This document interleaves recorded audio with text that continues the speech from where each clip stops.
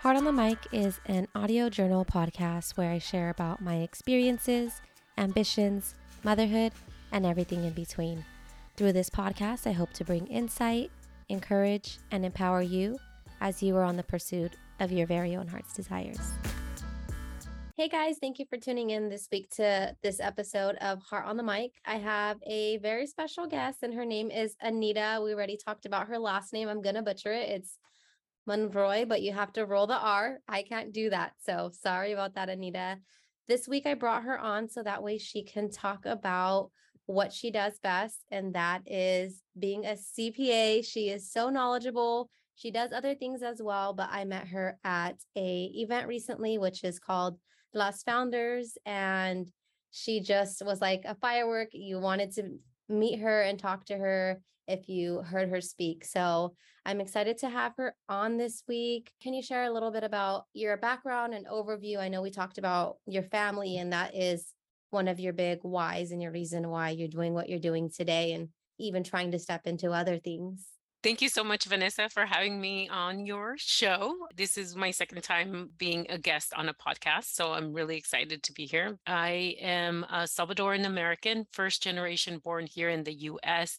My parents came from El Salvador illegally in the 70s and became naturalized because I was born here. So they were fortunate enough my mom actually was pregnant of me when she crossed the border from El Salvador through Mexico into San Diego. So yeah, so it's interesting. Like that's where my story, where I feel like I was destined to be a strong Latina because my mom really, what is it? Like she risked her life to be able to provide me with a better life. And so, we settled here in the San Fernando Valley. So I was born and raised in the San Fernando Valley, specifically Sun Valley. And I went to school here. I went to CSUN. I'm a Matador, both for accounting undergrad, and also I have a master's in tax. So I love to talk about accounting and tax. I have about 24 years experience, about like 24 years experience working as a tax professional, but my experience actually goes way back to when I was 11 years old. My father started out as a busboy in a restaurant in North Hollywood, and then actually did a side hustle of like doing auto repair shops. So he he would work at nights as a busboy at the restaurant, and then during the day he started learning how to repair cars and also like how to run his own business, because his goal was to basically open an auto repair shop more as like the business owner and the person that was making, like doing the deals instead of like him actually being a mechanic. So Okay. that's a little bit of my background. I mean, I can really go into further detail, but that's my first experience of being in a small business, because I help my dad on, obviously in the evenings and on the weekends. And so I would have to say that my accounting career officially started when I was 11. That's what I was going to ask you, like how you went back to that, because I'm like, wait, where did this start? Did you just say out of high school, like I want to be an accountant, or did you have an interest as a young girl? So you seen him manage his business and stuff? Is that where it sparked, or? So, and it's interesting because I at the time, right? Because my parents don't have, they didn't have formal education. So Yeah. my parents know how to read and write, but they didn't like go to school, or, like it just like they just never went to school. So I was the first one to like know English, right? Because I was going to school. And so I was in elementary school. He basically was like, okay, Anita, he would be like, I need for you. He would give me a stack of like these receipts that were yellow, and, in Yeah, which I know now which I one can you're talk talking about. They're about. like duplicate receipts, right? I had no idea. He would be like, okay, on Saturdays, that was my task. Like, he's like, here's a group of like a stack of receipts, like yellow, and here's a white statement. Well, now I know it's a statement, but it was a white piece of paper. And he would say, please, make sure that they like the supply, which was basically the auto supply store, right? Because they would come and deliver parts throughout the week, and then they would provide him a statement because he had a charge account. And Yeah. so he wanted to make sure that we were being charged like the right amount for the Deliveries. the deliveries and the auto supplies. And then also wanted to make sure that he wasn't paying sales tax because he was reselling obviously the auto parts. And then also at the end, also cross-reference it with what las facturas, like he would always be like, please, fill out the invoices. And we would, I remember going to like local stationery stores and getting these like facturas, which were these invoices that had duplicate copies as well. And so that's where my accounting experience started. I went to high school to a medical magnet because I had this dream of becoming a doctor. Okay. And because I actually went to Francisco Bravo Medical Magnet in Los Angeles, even though I was in the Valley. I basically was bused in there. And so not until I went to CSUN and I started working, I was PT, physical therapy, and like pre-med. And I started working with a physical therapist, and he's the one who actually identified my skill set. Like, so I was a massage therapist, like basically I was a physical therapy aide. And then in between clients, like I would put the clients on like heat packs because we were doing therapy for like personal injury. I would basically start doing the reconciliation on his like account. And he was like, okay, he's like, you should probably look into being an accountant and not a physical therapist. So I actually was a senior at CSUN in physical therapy when I switched to accounting because I had Oh, wow. no idea because it just came natural to me. That's so amazing too, because someone pointed that out in you and said, imagine if you ended up taking that other route, like where would you be today? And Well, I'm so grateful for that physical therapist in Granada Hills because, like, and that's the thing I think, and that's why I want to come into the community because I didn't have any role models. There was only like, two professions that I knew about, like either being a medical doctor or a lawyer, right? Like yeah, everybody thinks like, every Hispanic yeah, parent. every single Hispanic parent is like, ay, abogado o doctora. And also because growing up, like I come from humble upbringing. So to me it was like, oh, doctors make a lot of money, lawyers make a lot of money. Never did I think, I didn't even know what an accountant did. I mean, I went to CSUN and had no idea. When he was like, you should do accounting, I'm like, well, what is that? Like I wasn't even in the business school. I was in Yeah. the kinesiology school at CSUN. So to me, I was like, I don't know what you're talking about. So yes, I'm very grateful to him for like pointing it out and being able to identify a natural ability of mine that I wasn't even aware of. Yeah. And nobody was feeding that into you. So it was like a mentor without you even knowing it. And at least you kind of ran with that thought instead of ignoring it. Like you agreed, like, oh, this is a natural interest of mine and I'm really good at it. Let me entertain that thought. Entertaining that thought, how did that transition into stepping into your career and doing what you do? So since I was already a senior at CSUN, I ended up I took an accounting 101 class. And that's where I was like, that's where I really understood. Like, I was like, oh my God, I really love this. Like, it really came natural to me. And I switched to accounting. And so I got a bachelor's of science from CSUN in accountancy. And again, like, it's just so interesting how, like, when you make yourself open, just things started happening, right? And so I ended up actually getting an internship at Ernst & Young because again, like my mindset was like, okay, well, since I have experience with small businesses, I felt like my heart was that I was going to end up becoming an accountant and go to like a small firm or even like be an accountant or like bookkeeper within a smaller company. But I actually got an opportunity because I always knew early on that I wanted to be a tax accountant. I think it was more because when I started working, which I started working at 15 and a half in McDonald's, that was my first job. At the age of 16 was when I filed my first tax return, and no one has ever prepared a tax return for me. I actually filed my You tax filed return your myself. own? My own tax return at age 16. I just looked it up and said, okay, let me fill it out. No I'll do it fear. myself. Oh my Yeah, goodness. kind of like it reminds me of Warren Buffett because Warren Buffett started filing his tax return because he was on a paper route and he deducted his bicycle. That's one of my side projects to go back and really find where it came from, because I really think that it's something that it must have been passed on by generations, because my parents, again, like none of my family is an accountant. Nobody I knew would, ever like yeah, it was just not something that was in my family or the generations that I'm familiar with. You weren't So exposed to it in no. your everyday. It just came naturally to you. That's so crazy. And how did that obviously it helped you when you transitioned into corporate America because you landed an internship at a bigger company, is what you were saying? Yeah, so I landed an internship with Ernst& Young, which is one of the big four multinational accounting firms, and most Oh, of like wow. so prestigious. Like I still to this day am so grateful that I had that opportunity because that really changed my life. And so I went to work for them as an intern. They liked me so much. I stayed on as a permanent staff tax professional or specialist.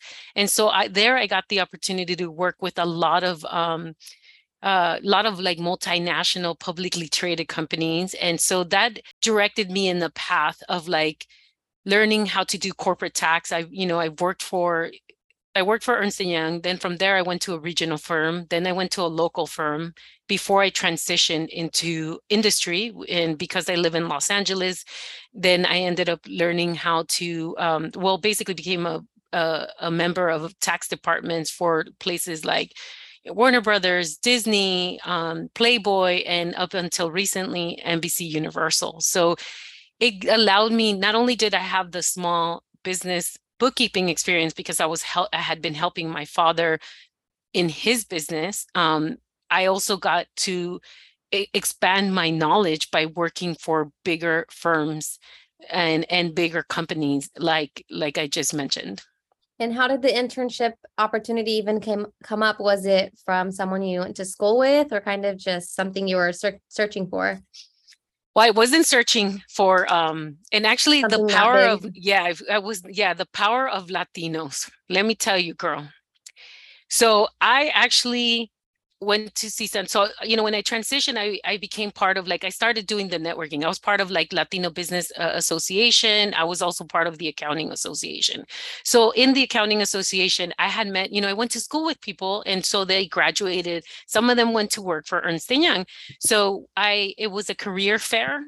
And one of the members from Ernst, like one of the staff people from Ernst& Young, I recognized her and I was like, I went over to just say hi to her. And she was an auditor. So like in accounting, there's different, there's different flavors in accounting because we have like financial auditors, we have tax people, we have internal control auditors. So there's different professions Levels. within the levels within the accounting world that again, not all of us know, right? And I didn't know either. But anyhow, she remembered that I had an interest in tax because I had prepared my own tax returns throughout, like, in high school, because I worked in high school, like, and I worked through CSUN. And so she was like, "Hey, Anita," like, like when I was talking to her, she's like, "You know what? The tax recruiter is here, and let me introduce you to him. He he was a Latino." And so he obviously, I was like, "Oh, hey, how are you doing?" It was kind of casual because in my mindset, I was like, I'm going to go work for a smaller company. That I didn't even Dream. dream or aspire, right? Because I was like, this girl from Sun Valley, like, how am I going to end up, and to be honest, I wasn't like a straight A student either. Like, I wasn't like top of the class. I mean, I love to talk, as you can tell. So I definitely knew a lot of people, but I was like, yeah, I'm not even, that was not what I was aspiring to. And he was like, "Hey, you know what? We have some tax internships. Go ahead and send me your resume." And I was like, "Yeah, yeah, sure, sure." And so I was like, right, he must like say this to everybody. So I was like, he gave me his card. And I'm going to say, like, at the time, I didn't have the confidence and the drive. I mean, I was driven, but it just was different, right? Like, because I Yeah. didn't see the possibilities. And so I didn't send them the resume, but there was like in 2 weeks later, there was another career fair that I went to, and he was there and he remembered and he said, "Hey, you have not sent me your resume. What do I have to do for you to send me your resume?" And I was like, I felt so like embarrassed and like, oh, me dio tanta pena. And I was like, okay, this time I'm going to do it. And honestly, like it was just so quick. Like I sent him my resume. Next thing I know, I was in like an interview panel for the tax, internship, and I got hired. And thank God, like I'm so appreciative of that Latino connection, because I think that that's one of the things that was motivating him. Like, hey, you know what? Because there's not that many Latinas Yeah. in like CPAs or even in tax. Like that's even more narrow of a field, that I just am glad that he didn't give up, because I obviously didn't show up interested. And look at you showing up to a job fair, being asked to send your resume, and then you don't send your resume. Right. Well, because I wasn't looking at Ernst and Young, I was Yeah. looking at like smaller companies. I was like, oh yeah, it's kind of like they're like the creme of la creme, like I was like, I was like, okay, like I'm gonna go to this local firm and try to get hired there. Yeah. So yes, thank God for like persistence, because he persisted and he got me in. And that just goes to show like the power of limiting beliefs or not having confidence in what we can do, because it could have took you in a different direction if you just ignored him the second time too. So that just reminds me too to just be fearless no matter what. Well, I think, yeah. And I mean, if you think about it back then, because it was like, ooh, like 20 plus years ago. Yeah. So Until it was the a different climate environment. was different Yeah. It too. was a Yeah. different environment. There was even less Latinos, going to college, and, even being successful with college, because just like, I mean, most of my peers, we all were working. I was working full time to go to college to be able to pay my way. I didn't have, financial aid, or like I didn't get a free ride. Like I really, Yeah. then that's why I went to CSUN, because I knew I could afford it if I worked full time. And so that's what I did. So I think that the opportunities, we didn't, I just didn't think that that was something that I That was could in your reach. scope. Yeah. That it was in my scope. Yeah. And through the years you've learned and you're learning and you're passionate about educating Latinos, and you clearly see that financial literacy gap because you are in, that is your world. Like what does that look like, or what is your input regarding that gap there in the financial literacy? So here's the shocker. I am a professionally trained accountant, right? So I have a bachelor's degree in accounting, I have a master's degree in tax, and I'm also an enrolled agent. Yet, because I don't, like, my family didn't grow up with financial literacy. Not even like, I mean, not even in our Spanish language did they know financial literacy. This is the extent of like financials they knew. I need to put food on my table and keep the roof, the shelter underneath my head. Like Yeah. over my head, I should say. And so that was the extent. Like my parents lived day by day. Yeah. And so that's what I learned. Although I learned how to manage big business, big corporations. Like but for my own personal finance, nobody taught me how to become rich. Nobody taught me, like, even though I went to school as an accountant, you would think that I would know. So like people come to me and it's like, and so I had to learn that myself, because I think that financial literacy is not something, and especially in the Latino community, we don't talk about money. Like it's not like my parents never, I didn't really learn my parents' financial situation until my father had a stroke. And so that's when I realized, oh my God, like, because we never really talked about it. I just knew that my dad, he hustled. He was like, like he was just a hustler, and he made it happen, and that was all I knew. I didn't understand anything else about their finances. So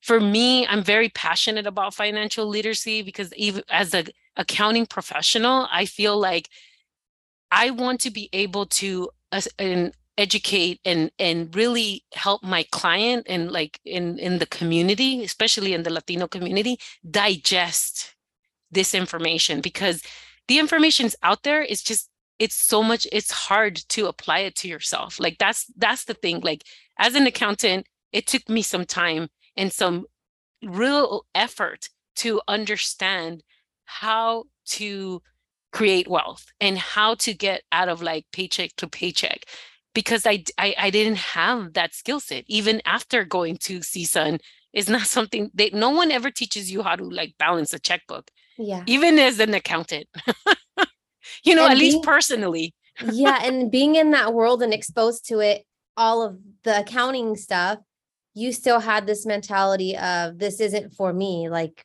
how would you say someone can work through that? Who's like, I'm helping these people and other people can get to a healthy place. But for me, I still have to live paycheck to paycheck because these are my needs and this is what my situation is. How does someone come out of that?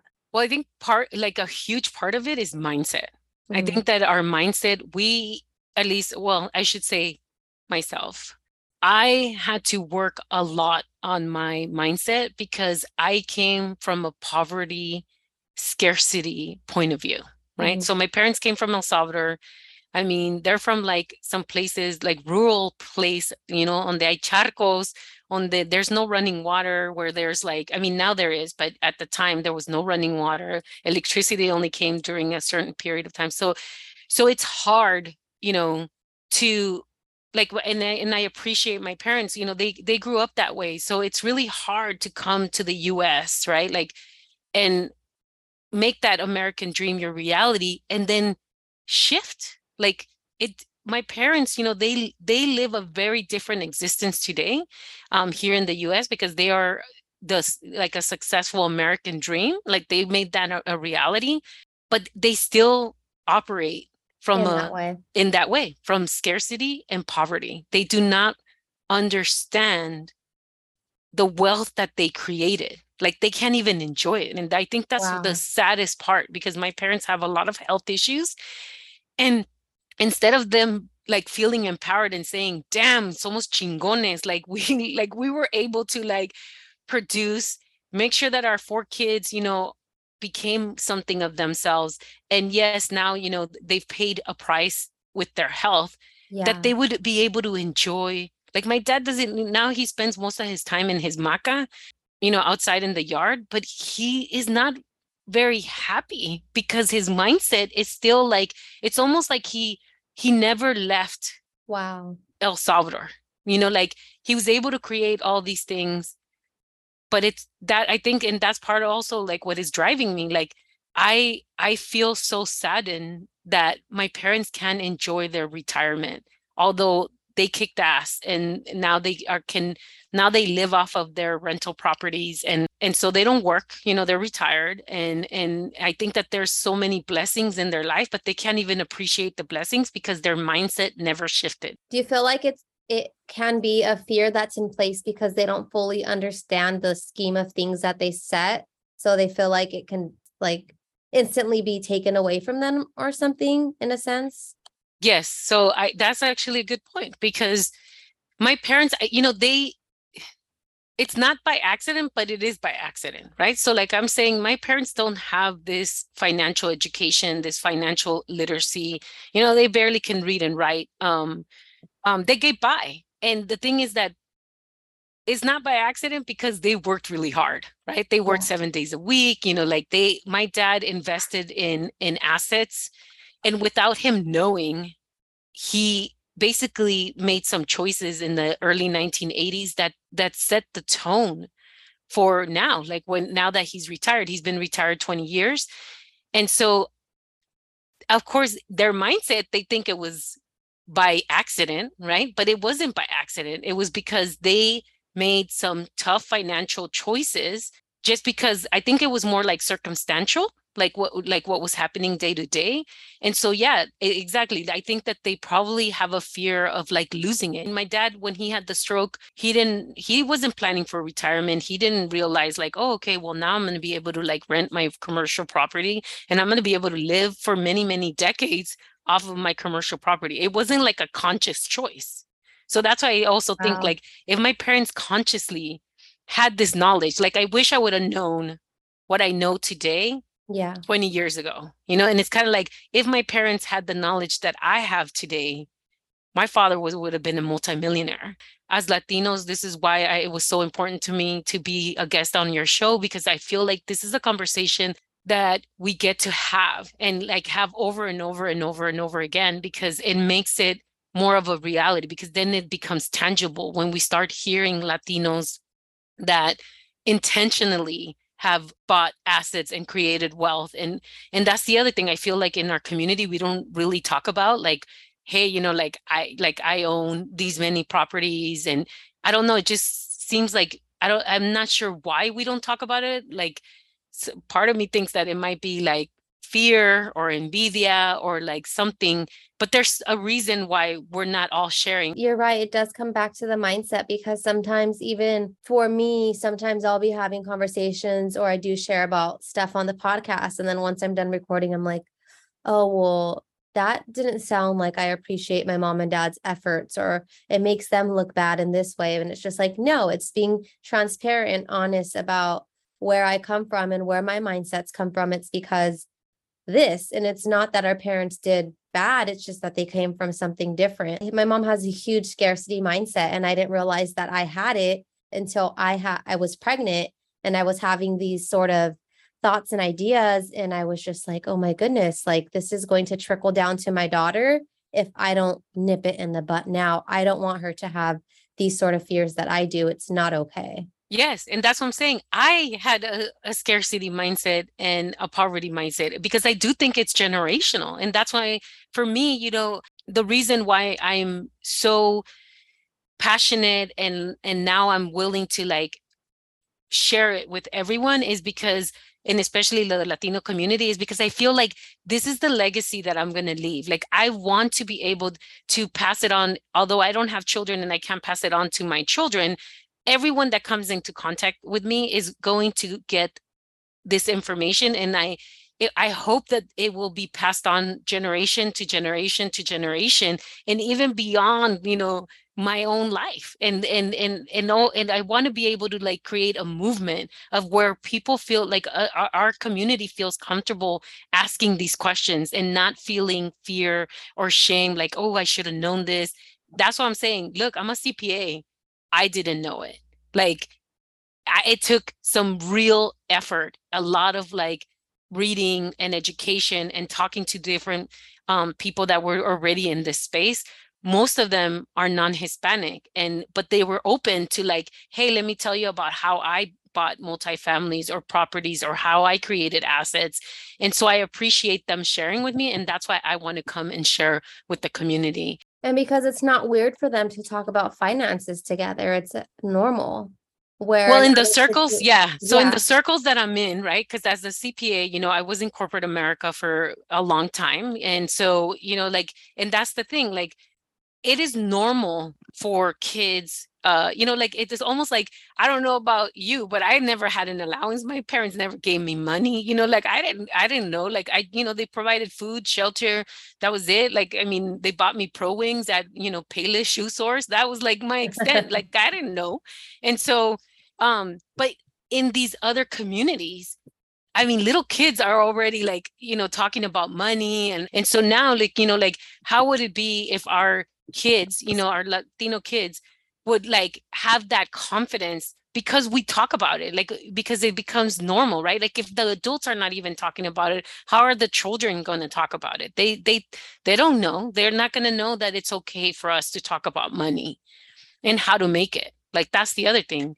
How to be resourceful, how do we make money, and how do our dollars make more dollars so that we don't have to be slaves to the paycheck to paycheck. That's just not a conversation. At least where I grew up, like, we didn't ever talk about that. I mean, I still don't talk to my friends about, like, I think that would make them uncomfortable if I would be like, okay, so how are your stocks doing? But when you go to like a non-Hispanic environment, that's not there. They don't become apprehensive. They'll be like, oh yeah, I'm like, now I have like Bitcoin and Dogecoin and, I'm doing all these things. And they talk about it like it's nothing.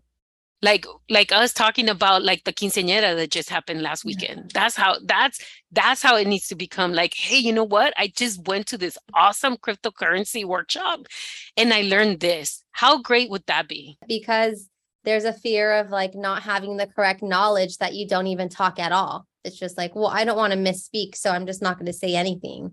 And I've seen that time and time again. And I myself am like, I need to work on that. How am I going to learn if I don't say I don't know? And that's why I was so grateful to meet you at the event, because you were just like you can't answer that. Let me answer all those questions for you right now. Like sharing knowledge is so powerful and empowering, and it just enables other people to move forward who feel like they're stuck and don't have anybody to turn to or any answer that's going to get them out of where they feel like they're stuck. In my early stages of learning financial literacy, like I followed Dave Ramsey, I followed Susie Orman, I followed Gail. I can't say the Canadian person, but she used to have this wonderful show on MSNBC that I would watch it, like I would binge watch it. And so that's who I learned a lot of, tips and tricks from them. And, it's hard to go up to people that seem like they were born with this knowledge, right? And it is an intimidating experience. And for me, it was intimidating until I realized that it's okay. Like it's okay to say, I don't know. I mean, I showed up to a cryptocurrency conference, let me tell you, not really knowing what blockchain was. Like I did not understand what blockchain was. And so I'm here sitting at the luncheon next to one of the blockchain CEOs. And I told him straight out, looked him in the eye and I said, yeah, I don't know what blockchain even means. And he was like, well, let me explain to you. And he spent the rest of the lunch he didn't look down on me. And that's the thing. I didn't have that confidence before. I would have never even gone to a cryptocurrency conference because I would have been like, well, I don't know. I'm an accountant. Shouldn't I know? I had no idea. And I felt comfortable saying, hey, you know what? I don't know. And now let me tell you, I do know. Yeah. I walked out of that conference knowing. It's okay to feel uncomfortable. That's a common theme I've been telling myself recently. Because how else are you going to learn if you're not saying I don't know? So speaking of the mentality and just it being limiting and us sticking sometimes to do exactly what our parents have taught us, what would you say would be an actionable step or some advice for someone who sees themselves as a founder, but doesn't want to stay and run their business in that same mindset or in that same way where it's just so limiting and not allowing them to learn about investing or saving? And so I think for a founder, what I would say is just really invest in yourself and educate yourself. Just listen to podcasts, listen to, there's so much information out there. Being intentional and setting a 5 to 10 minute a day. Just start with 5 minutes. 5 minutes, I'm going to go ahead and read, I know some of the things that people always say oh, well, read this Wall Street Journal and, read, the Forbes. And those are so high level. Start with a simple blog or a podcast or something that where people are breaking it down in simple terms and you're able to digest. So that's the thing. By 5 minute increments, you'll start digesting and becoming familiar with the financial terms. And then eventually, I think it's basically building a foundation. You're building bricks and you will get to a point where you'll be able to have conversations with people and then even ask, that's one of the things. I think one of my clients came to me and said, oh, my cousin, they're making this money and I just don't understand. How could they make that money? I was like, well, did you ask your cousin, what's his hustle? How does he do it? No, she didn't. Yeah. And it's just have a conversation. Say hey, I was wondering, I'm really interested in your business. How do you what do you do? How are you successful? And I'm telling you, people are really open to telling you what they do, what they're doing, if you ask them and show interest. Especially because they work so hard and spend so much time doing it. It's why not share if you're really interested and care about what they're doing? And you mentioned educating yourself for the beginner. Do you have any recommendations for books or even blogs that they can start with? So I do actually have a recommendation. Okay. I feel that reading Rich Dad, Poor Dad, I think that has been my fundamental book that I read. I read it 6 times. Oh, wow. Because it took me that long to actually digest it, but it didn't sink in until maybe the 5th or 6th time that I read it. Wow. And that's how many times I had to read it. So I start my mentees with that. Like, read that book, let's discuss it. The other thing is, I also suggest the second homework that I give them is to watch a movie called The Founder, which is Ray Kroc and the McDonald's story. Because again, that shows you the power of real estate. It really opened my eyes to a different world.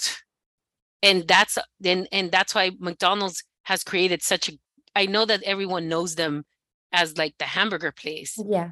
But it goes beyond that. So I would say Rich Dad, Poor Dad.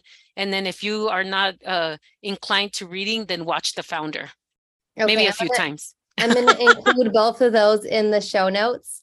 And then I was going to ask for podcasts to suggest, but specifically, let's talk about yours, because your podcast is going to do exactly that, right? Yes. So because I'm, again, like I said, this is like a passion project for me. And I really want to start putting the information in digestible pieces and increments. I'm starting Mi Centavos podcast, and it's going to drop on September 16, Mexican Independence Day, and also Central American Independence Day. So for my Salvadoran peeps, so we'll be celebrating, and my podcast will drop then. And this podcast is going to specifically digest for people that are interested in small business, side hustling, sole proprietor, like your gig. That's what it's going to create, business financial literacy for Latino-owned businesses. I'm so excited for it. I'm just like going to be a student to everything that you say there. And before we close, we had some questions that my listeners submitted, and I just selected 3 since I knew we were going to talk about so much stuff that was going to be full of meat. Someone specifically asked about electronic payments, and specifically they said Zelle, Venmo, and PayPal. What are your tips on that? Are they something they should be staying away from, or is it okay to use? As a CPA, yes, all income needs to be reported. So actually, it's an interesting question. And I'm having this conversation with a lot of my clients right now, because Venmo and now PayPal, well, they changed the rules now in 2022. Venmo and PayPal, they lowered the threshold. Before, it used to be like if you ran transactions, or meaning like you receive money above $20,000, that was the threshold, then they would send you what is called a Form 1099-K. Well, now they lowered the threshold. They were like, if you receive payments of over $600, then you're going to get a 1099-K.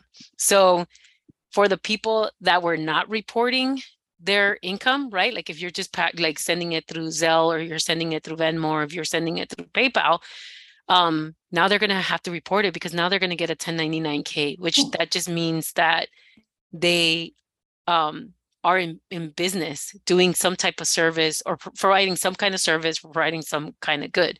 So to the person that asked that, it really depends, right? Because there is, I think every single payment processor, which is like Venmo, PayPal, Stripe, Square, all of these payment processors are going to start reporting to the IRS. So I don't see, like, it to me, it's like any one of those is fine for you to use. Just know that you're gonna get to report the income, because now they close the loop.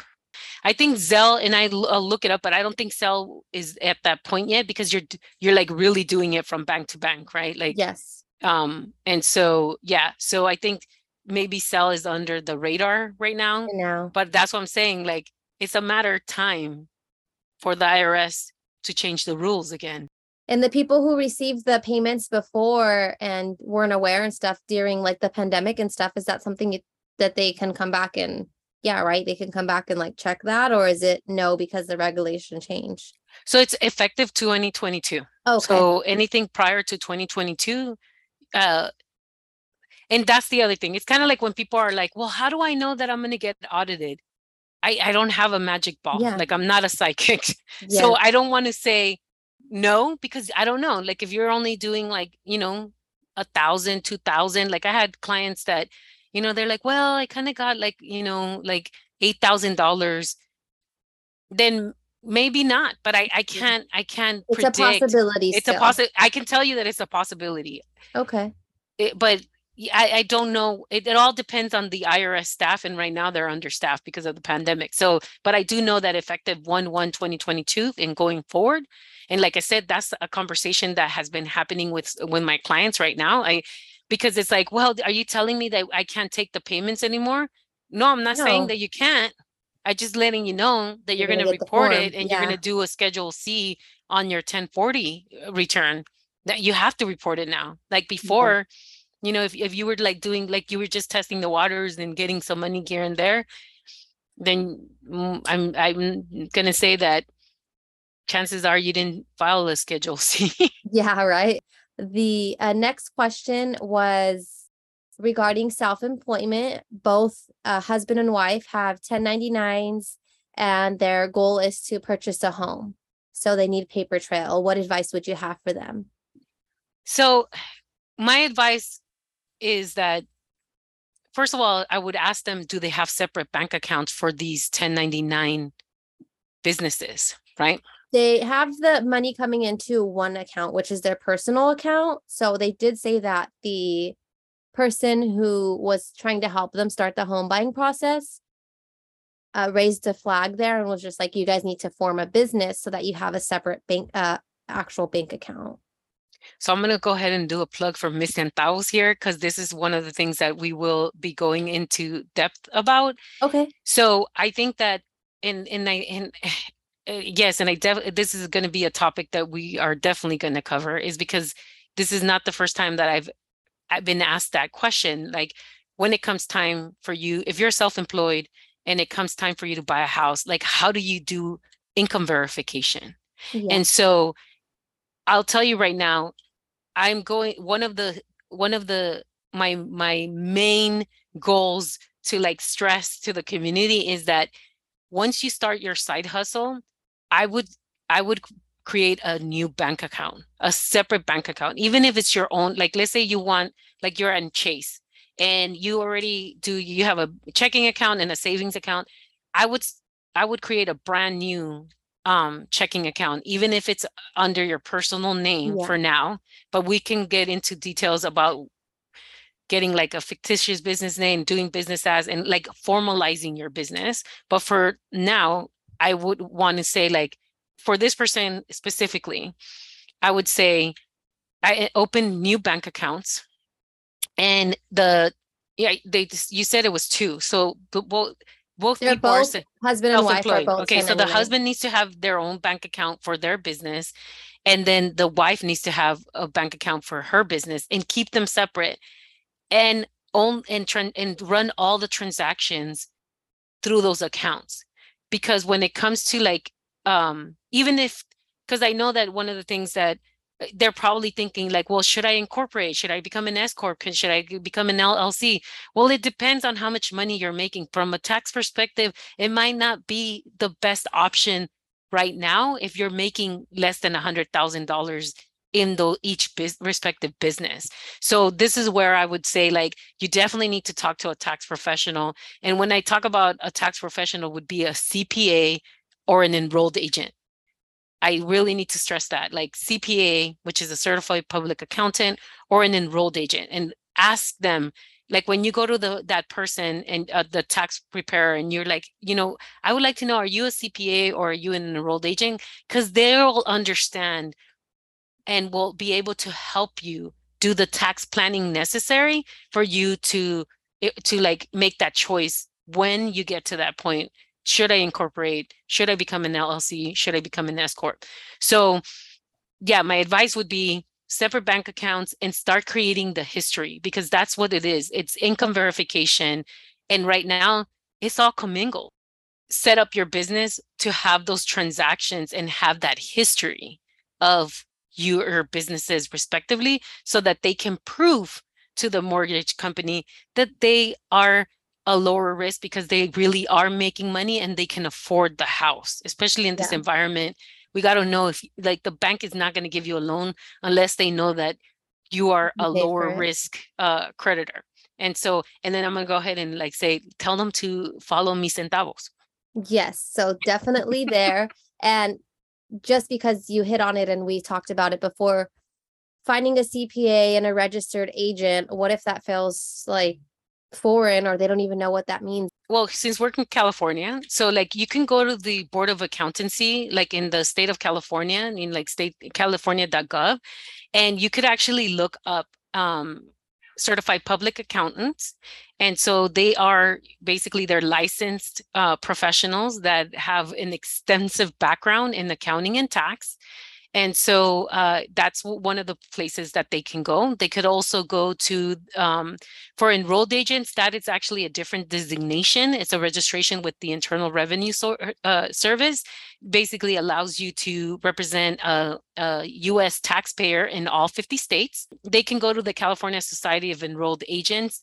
And you know what, we can put it in the show notes so that That they would be can go great. ahead and click on it, and they can look for individuals that are within their area and that have these designations. And I feel very comfortable like referring them to them, because I'll tell you another reason why I was like, I really, once I decided to become an accountant, I was like, I remember my dad used to use a notario público, like this bookkeeper in Pacoima.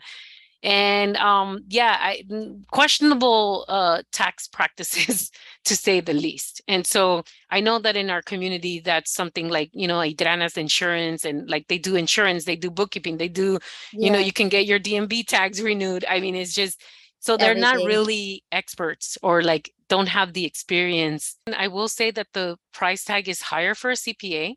There are consultations. I honestly don't think that a lot of our CPAs give free consultations for the same reason, because you are going to derive a lot of value from talking Yeah. to a CPA. Even if you talk to them for 15 minutes, there's going to be a lot of value exchanged. Enrolled agents usually are at a much more economical Price point. price point, I will say. Person that asked about like, what's the next steps if you're thinking of launching a business? So just like how I said originally, like the first step would be to open a bank account, a separate bank account. I strongly advise that you have a separate bank account from your personal for your business. Another thing that I suggest is that you get an EIN, which is called an employer identification number, and it's for free. Like we'll put that on the show notes as well, a Yes. link. You can click on the IRS link and fill out an SS4, form SS4, and get an employer identification number. And I strongly suggest that anyone with a side hustle or you know, like like anything that you're doing on the side, any type of business endeavor, you get an EIN, because right now the identity theft is such a big risk. And so if you get an EIN, you're not going to be providing people your social security number. So what you will be providing is that identification number. And it's That's the what I was same. gonna say. It's like Yeah. your business social security number. Yeah, it's like your business social security number. And like I said, you don't want your actual social security number out there. And then also for the people that are listening that may be undocumented, there's also an ITIN that they can apply for. And so that, again, that those numbers are for the business, and they can apply for the ITIN and then get the EIN and then get the bank account. And so once you get that, I think it's going to make it easier for them to keep track of their income and their expenses if they have the separate bank account. Those are some helpful tips. I know that the listeners will have really good takeaways because I feel like I know basics and I even learned a lot from that. With that being said, before I close, is there anything that I didn't hit that you want to touch on? Yeah, I just want to say, like, 5 minutes a day, conquer the fear. Like, let's talk about dinero. Let's start that conversation. When we're at like the backyard barbecue, ask your cousin, ask your primo, like, hey, like, you know, like if they have a small business, just start talking to them and ask them like what they're doing, because it will expand your knowledge, and you will be surprised that people, at least in my experience, that people are a lot more willing to share what they're up to if you just are fearless and just ask them. Thank you so much for coming on. I'm excited for everyone to listen in. With that being said, that's a wrap, guys. And until next time.